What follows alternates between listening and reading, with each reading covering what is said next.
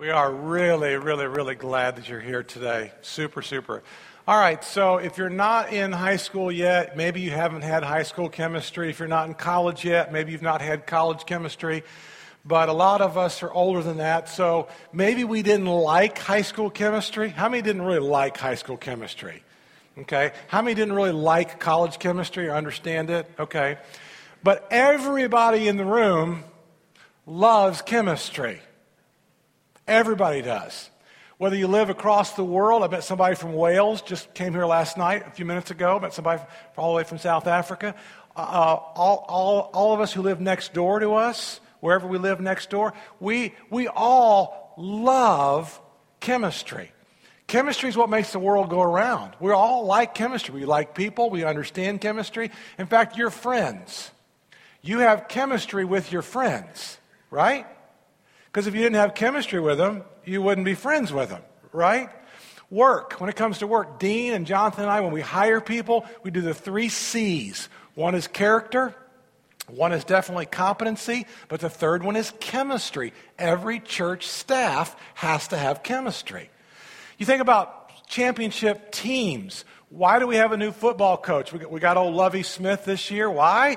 Because there wasn't the right chemistry. And maybe he'll add some love to that staff. I don't know. But anyway, Lovie's there. The Rays right now. Look out, Yankees. Look out, Yankees. Here we come. The Rays have incredible. We are the hottest team. The last 30 days, we are the hottest team in baseball right now. But we're here to talk about Jesus. But anyway, it's amazing what chemistry does for you. You have a date, you have 2 or 3 dates, and you finally work up the courage to kiss her, and you say, how was it? And you go, well, it's like kissing my sister. There was just no chemistry there. So that's over, right? That's not going to happen any longer. So we all understand chemistry, and we all like chemistry. People write books about this stuff. People have movies about this stuff. People write songs about it. Speaking of a song, I want to start today with a country music song. I don't listen to all country music, but occasionally. In fact, whenever you're a preacher, this is just a good little footnote. You're a preacher, and you need an illustration on like how not to live your life. You just turn on country music, and they just pop out. You have multiple illustrations of what not to do with your life. So I want to talk about a country song, and then I'm going to talk about a box office smash hit of a year ago. So just hang on with me for just a second. So I don't know how long ago it was, maybe a month ago.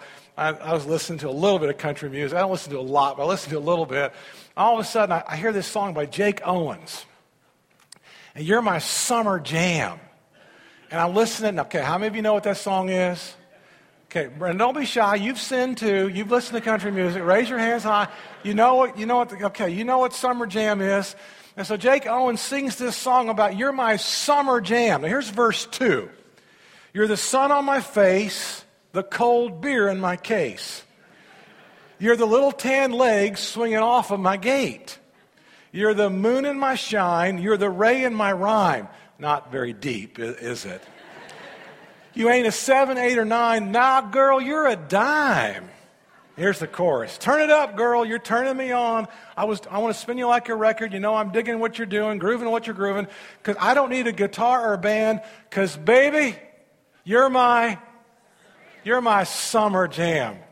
So basically what this means is, we got a short time to be together. It's not going to happen in the fall. We got 70, we got 80 days. You're my summer jam, and when the summer's over, baby, I'm on to my fall fling, okay? So about 2 or 3 weeks ago, Danita doesn't listen to any country music. I said, Danita, you're my summer jam. And she said, what? I said, never mind. We'll just let that one go, honey. And so Summer Jam is basically, we're going to be together as long as it's good in the summer. We got 70 to 90 days. And after the 70 to 90 days, baby, we're over. Because you're my Summer Jam. Now, contrast that to a movie that was written from a true story in 2012. And the movie was called The Vow. And how many of you in the room have seen The Vow? It's an incredible movie called The Vow. Raise your, this isn't sin. This is a good, you're not sinning if you raise your hand now. First time you were sinning, but this time you're okay. So The Vow is based on a true story of a baseball coach named Kim Carpenter and his wife, Cricket. So Kim Carpenter, he is a baseball coach in New Mexico, and he's ordering sports jackets. He's ordering jackets from a sports company, and on the phone is this woman named Cricket. And so, there's chemistry over the phone lines, and within 1 year, Kim and Cricket Carpenter, they are married. 10 weeks after their wedding, they are in a horrible car accident. And Kim Cricket wakes up from her coma, and they ask her, "What's the name of your husband?" And she said, "I'm not married." And the trauma to her brain had erased previous 18 months. She has no memory of ever dating the man, ever meeting the man, ever talking to the man, ever marrying the man. And 18 months of her memory is completely gone. This is not going to be summer jam. This is called The Vow. And Kim Cricket, the baseball coach, Kim then does everything he can to help her remember their marriage, their courtship, their restaurants, their dates, their little, language and kind of food she likes. She can't remember any of this. And he becomes obsessed. He puts pictures all over the house. He takes her home. He takes care of her. It's 3 years of literal hell inside their house. She said, "Get away from me. I don't like you. I don't want to be with you. I don't remember you. I don't want to have anything to do with you." This was in 1993. And so look at this clip that they made a movie out of in 2012. Real life story behind The Vow, this weekend's #1 movie at the box office. It's based on the lives of Kim and Cricket Carpenter, who were newlyweds when a car accident left Cricket without her short-term memory. We're going to talk to them in just a moment. But first, here's their story from NBC's Kristen Dahlgren. I promise to provide for and protect you through times of challenge and need. Vows meant to last a lifetime for Kim and Cricket Carpenter, pushed to the limit. Just 2 months after their wedding, while driving to see Cricket's parents for Thanksgiving, a gruesome accident changed everything. I heard "watch out" and the most blood-curdling scream. I heard Cricket just gasp. Thought it was the last breath of air she could get. And the doctors told me that she was way beyond medical help. Cricket survived, but had a serious brain injury. And they asked her who her husband was, and she said, "I'm not married." She had no recollection of even meeting Kim. I wanted my wife back. I became obsessed with putting pictures of us before we were married or our engagement picture up anywhere because she couldn't even sit down in the bathroom without seeing a picture. Nothing worked, but then a therapist suggested they fall in love again and talked to the couple back in 1997. You dated? Yeah. Talking movies? Go to the show, go eat pizza. Flowers? Yep. She gave you flowers? She fell in love with me not once, but twice. Kim and Cricket remarried. I need you, Kim, and I love you. All right. 2 kids, 4 dogs, and 18 years have now passed since Cricket's injury. She still hasn't regained her memory, but that doesn't seem to matter. As excited as the Carpenters are about the movie, they say they're more excited about what got them there. That's what we want to be known for, is doing what we said we were going to do. Do you love her more today? I do, more than ever. Because it's, we have really, we've won the battle. See, everybody's going to live somewhere between summer jam and between The Vow. Now, here's the principle for this morning. Isn't that a cool little clip? That's awesome. That's awesome. Read the book. They have a whole book on it. They're committed Christian people. I've not read the book. I've read excerpts about the book. But anyway, I think it's a great story. But here's the principle for this morning. You make a promise, and the promise is going to make you. All of us do this in life. You make a promise, but really, all those promises, they begin to make you. You already know that. Every time in your life where you've kept a promise, you've gotten stronger. Every time in your life when you've not kept a promise, you've gotten weaker. Every time in your life when you've kept a promise, it's made you more secure. Every time in your life when you haven't kept a promise, it's made you more anxious. We know this. You make a promise, and then the promise begins to make you. You begin to pray, and then prayer becomes who you are. You begin to read the Scriptures, and then the Scriptures become who you are. You begin to give, and then giving kind of becomes who you are. You begin to serve and love, and all this becomes who you are. This is our principle for this morning. So if you're single, the best advice I can give to single, this is advice that I think all of us should be given to single people. The best advice, if you're looking for a date, you're looking to get married, you're looking for a spouse, you find someone who keeps their promises. Because you make a promise, and that promise then, it will make you. I think that's good advice to singles. If you're single this morning, that's the best advice I can give you. Look for someone who's a promise maker and a promise keeper, because those are the kind of people you're going to want to do life with for a long, long time. Now let's contrast that to this. We've all heard this. The couple's been dating for a long time. Maybe they're living together, and one of the couples, people in the relationship say, you know what, I don't need a piece of paper. I don't need a piece of paper to prove my love for you. I love you now. I love you here. Getting married is not going to make me love you any grander. And that would be true if love is defined and described as a feeling. And so in our culture today, we're going to struggle between consumer love and between covenant love. It's really Summer Jam and The Vow. And every one of us in this room has to make a decision as to which one of those two chemistry loves we're going to choose. And so consumer love, that would be right. The piece of paper doesn't make you love the person anymore because it's a feeling. And consumer love is kind of like, well, I love you, and right now we got the Summer Jam thing going on, and this is cool, but I don't love you enough to close out all the other options. I don't love you enough to say that I'm going to forsake because if somebody else kind of comes along, it's kind of like in business, like with a vendor. I'm like, if there's a better vendor, like a cheaper vendor, or like a better, then I'm not obligated to stay in this. That's consumerism, and that would be called summer love, Summer Jam. But conversely, a covenant is different.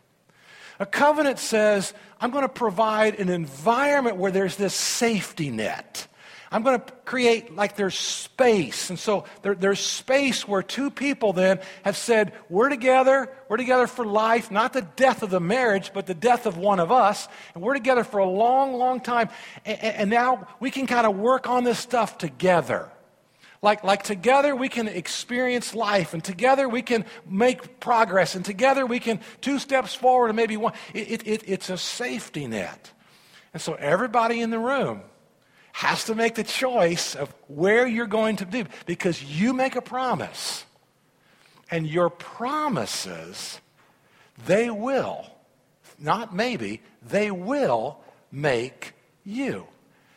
And so is it going to be for you Summer Jam, or is it going to be for you like the covenant? So let me give a little lighter illustration first. Because this is how you make a promise, and this is how your promises make you. So this is light, and then we'll dig a little bit deeper. I told you, those of you that were here, last October, Emily was 17. She's 18 now, but our youngest was 17, and she came to me and she said, Dad, in January of 2014, she said, I'd really like for you to run a 13.1 half marathon with me. And I said, Emily, thank you very much. I really appreciate that, but it ain't going to happen.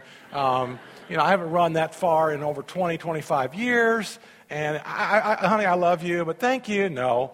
And so you know how, we men, like we wear the pants and, we make these decisions. Well, Danita says, let's go back to the back bedroom and talk about this. So every guy in the room knows what's coming, right? And so we go back in the back bedroom, and she's so kind and so polite. And she said, now, when's the last time your 17-year-old has asked you to do something with her?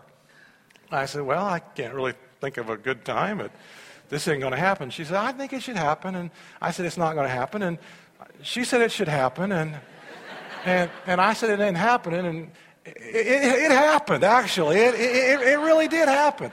And so, see, I made a promise then. So I go out of the bedroom. Emily, it's a great idea. I am stoked about this. So I made a promise to her.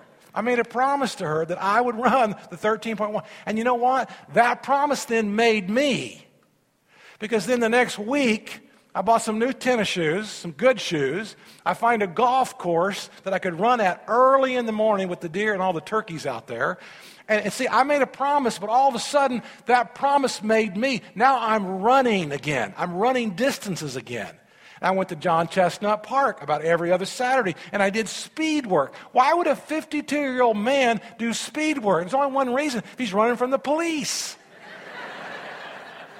And so far, that's not been part of my life. So I'm doing speed work, and then, we have this incredible race she and I do together. It was so much fun. We had a great race in January. But you make a promise. And see, that promise then, it makes you. It's the same thing in school. It's the same thing in coaching. It's the same thing in teaching. It's the same thing in work. It's the same thing in marriage. It's everything about you. You make these promises. So in 1979 then, I'm going to Purdue University. I'm going to announce football games and basketball games. And I can't wait to be a sports announcer. I'm all signed up for Purdue, signed, sealed, delivered, communications. It's all going to be great.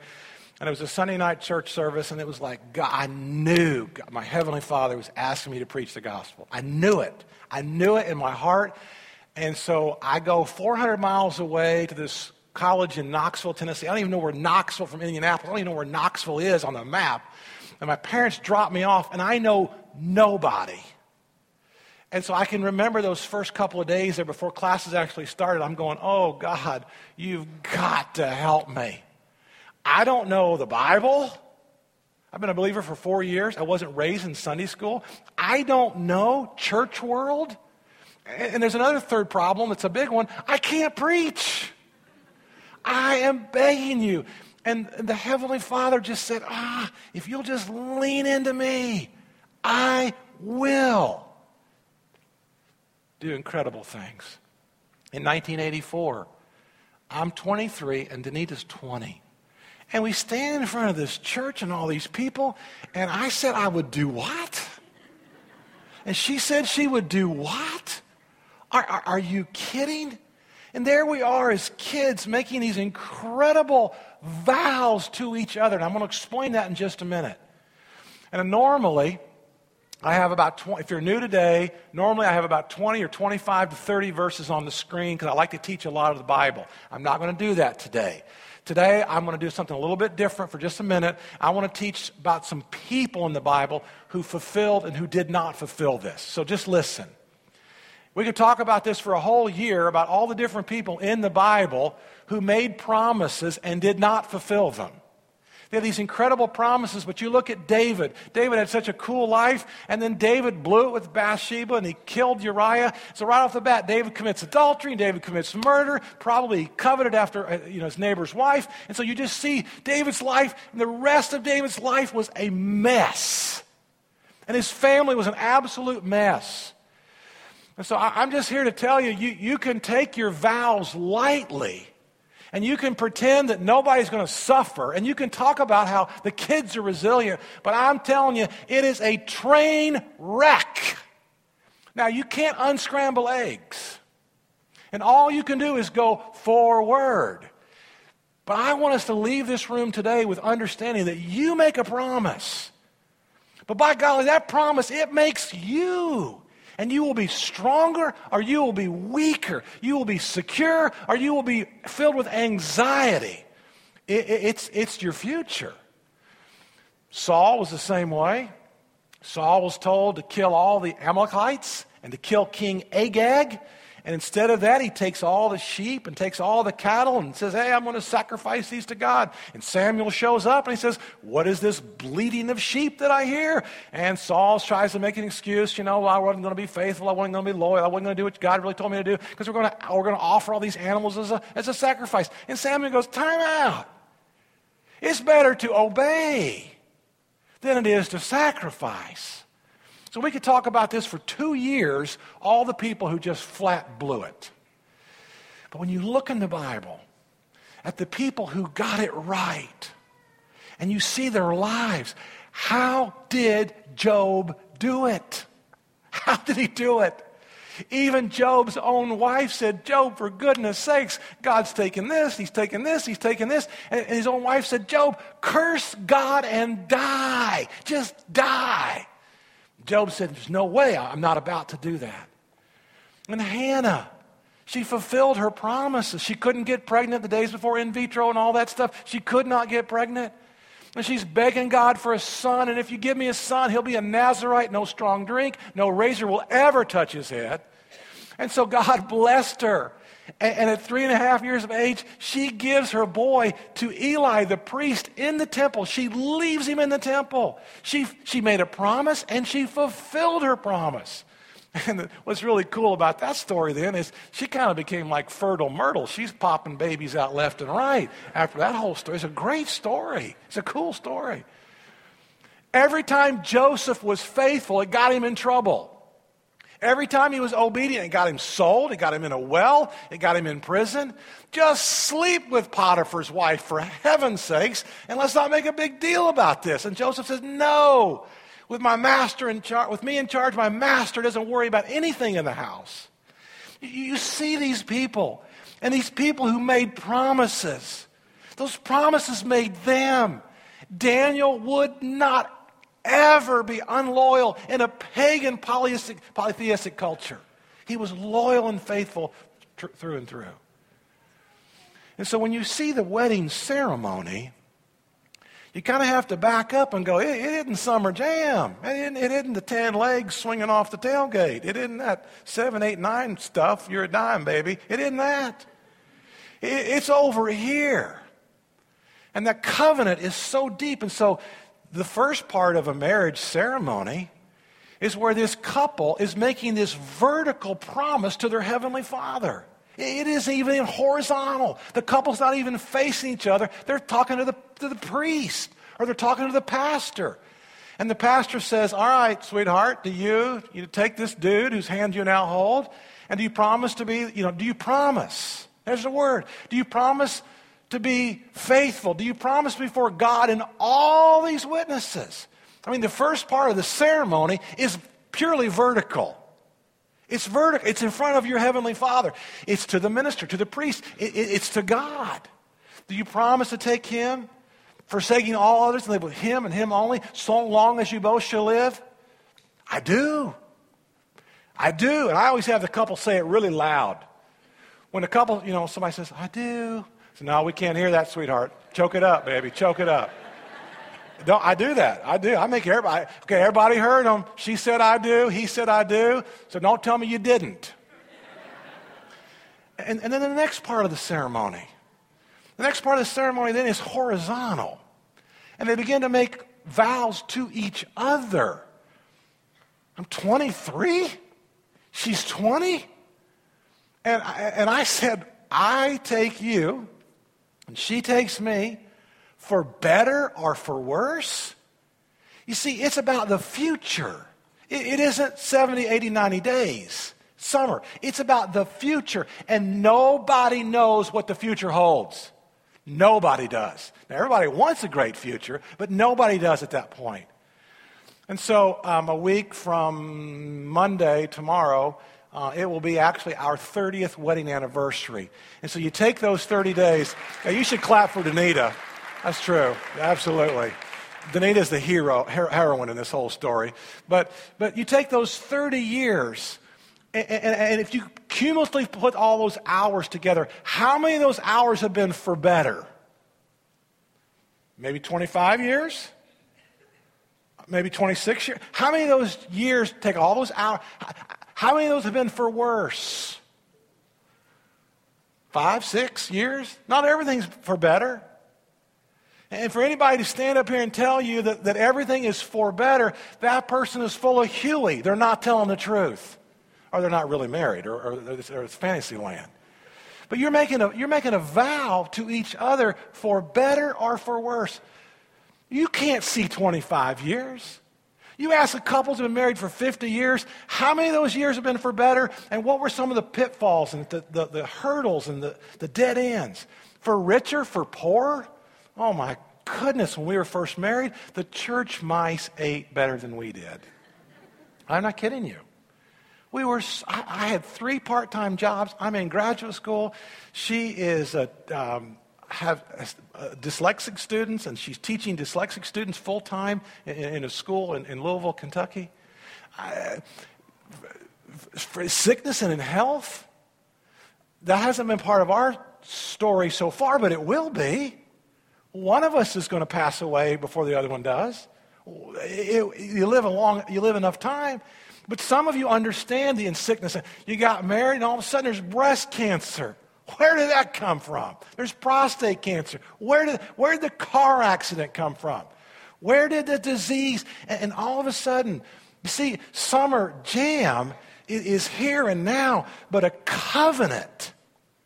A covenant is an environment where we're safe to love and live and do exactly what God has called us to do. I have a friend of mine in this church that I so respect, and I so love this man. He was married for 61 years. And about 4.5 years ago, his wife got very, very ill with emphysema and lung cancer. And he stayed home for the next 3.5 years and just took care of her every single day. He's at home with her, feeding her. I mean, you just fill in the blanks. Folks, that's love. That's covenant love. That's not summer jam, baby. That's the real deal. And I so respect this man and how he loved and honored and was faithful. Now, he couldn't see this. He was 18 and she was 17. He couldn't foresee that back in the 1950s. In the 1950s, he had no clue what the next 61 years would look, and neither do you. And that's the whole point. You see, that's the whole point. And so God wants this thing called marriage to be sacred. And God puts this thing called marriage within the context of the infrastructure and the framework and the warp and the woof of the fabric of our communities. And this is how God designed this to be, for there to be family, for there to be faithfulness, for there to be love, sacrifice, commitment. And that's how God wired you and me. And just remember, you make a promise, but those promises, I promise you, they make you. But that's God. That's exactly who God is. God is a promise maker. He promises to give strength to the weary. He promises to lift us up. He promises to heal our broken hearts. He promises that no matter what train wreck of a life we've made, He promises to redeem and restore. Jesus said, it's for your good that I go away, because if I go away, I will send you the Counselor, the Comforter, the Holy Spirit. And I'm so stoked about the next 6 weeks, because we're going to talk about the Holy Spirit for the next 6 weeks, and how the Holy Spirit works in your life. Jesus is, I'll give you a crown of life. I'll give you victory over death. I'll give you peace. I'll give you rest. Come to me, all who are weary and heavy laden, and I will just pour out the blessings on you. And so why should you lean in to God? Why should you lean in to all this stuff that we always talk about? Because it will just flat change your life forever and forever and forever, and you will never be the same. So I'm encouraging you, if you're single, to look for people who keep their promises. I'm encouraging you, ladies, if you're dating and he pulls out the Summer Jam song, just turn the radio off and go back in the house. It ain't happening.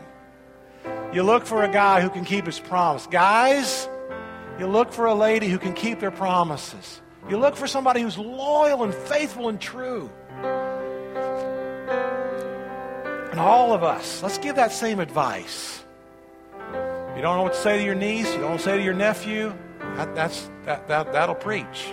That'll preach. So, God wants to do all this with you. He doesn't want you to do this the hard way. He doesn't want you to kind of grin and bear your vows and your commitment to it just the hard way. He says, let me in. Come to me. Let me in. I stand at the door and I knock. If anybody hears my voice and opens the door, I will come in. Let me in. And so every Lord's Day we talk about this. If you're not a Christian, we invite you today to become a Christian. It's not our invitation, it's His. It's His invitation.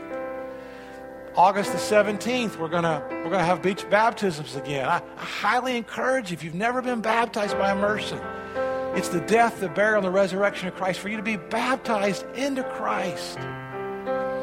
Lean in. Lean in on Him. Man, He'll just lean all over you. Let's stand. Have our prayer partners come down front. If you've never given your life to Jesus, come down front. If you want special prayer for your marriage or for somebody else's marriage, you come down front. Anybody who's hurting this morning, you come down front. We'll pray for you. We'll pray over you. I want you to remember, yeah, it's Consumer or yeah, it's the Covenant, but I think you're probably going to remember Summer Jam and the vow. You made an incredible promise to us, Lord Jesus. And you fulfilled every one of them, and you're coming back again, and we're stoked about that. We want to honor you. We want to love you. We want to serve you. Oh, please help us to keep our vows and our promises. In the name of Jesus we pray. Amen.